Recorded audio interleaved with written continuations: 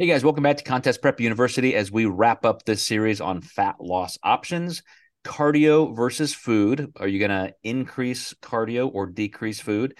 That is a very serious consideration. And sometimes it matters on how much you have of each. You know, where is your pivot point that you can move the easiest?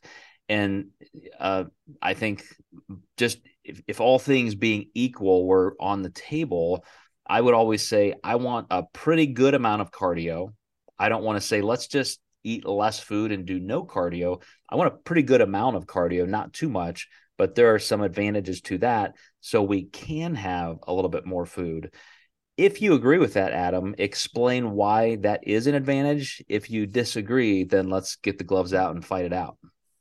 Yeah, I do agree that I would like a higher base of cardio with higher food. And the reason why I like that is you're actually fueling that machine for energy. If you start getting too low with a lot of cardio, you run the risk of intensity going down. So you kind of have to find that middle ground of both, like the maybe it's always hard to say high and low, right? Because of the context of that.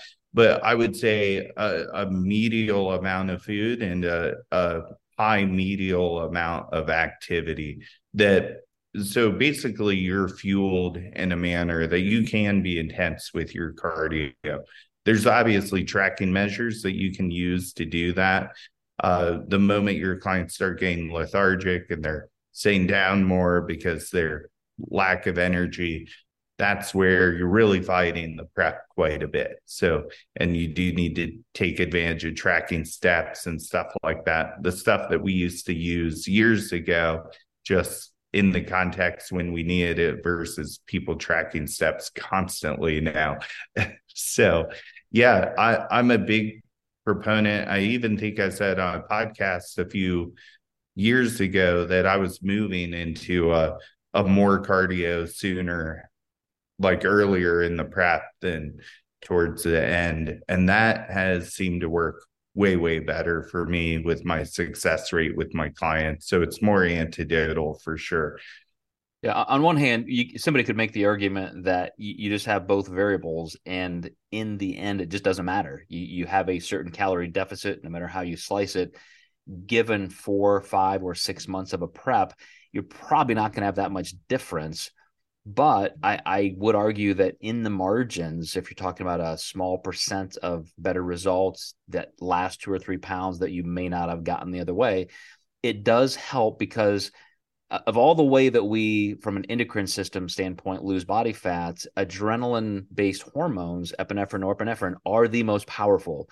Those are released dependent on intense movement. So the harder you do your cardio, it doesn't have to be that frequent, doesn't have to be that long, but just getting some high intensity cardio where you're taxing your cardiovascular system, forcing your mitochondria to become more adapted and efficient, you just burn more body fat, both acutely and in those few hours after. And then, like you said, you get the advantage of eating a little bit more. The extra cardio can cause a little hunger, but you get to eat a little more. I think most people do feel more comfortable, even because of some of the appetite suppressing effects of the cardio. So I find on those days, hunger can actually go down. You just have to be ready for any rebound from that. Yeah, the EPOC, I believe post hit is pretty beneficial. Now, the one thing that you do have to keep into consideration is how well someone might recover from that or not. So, a big red flag for me is when I get a new client and their coach has them doing 45 minutes of hit.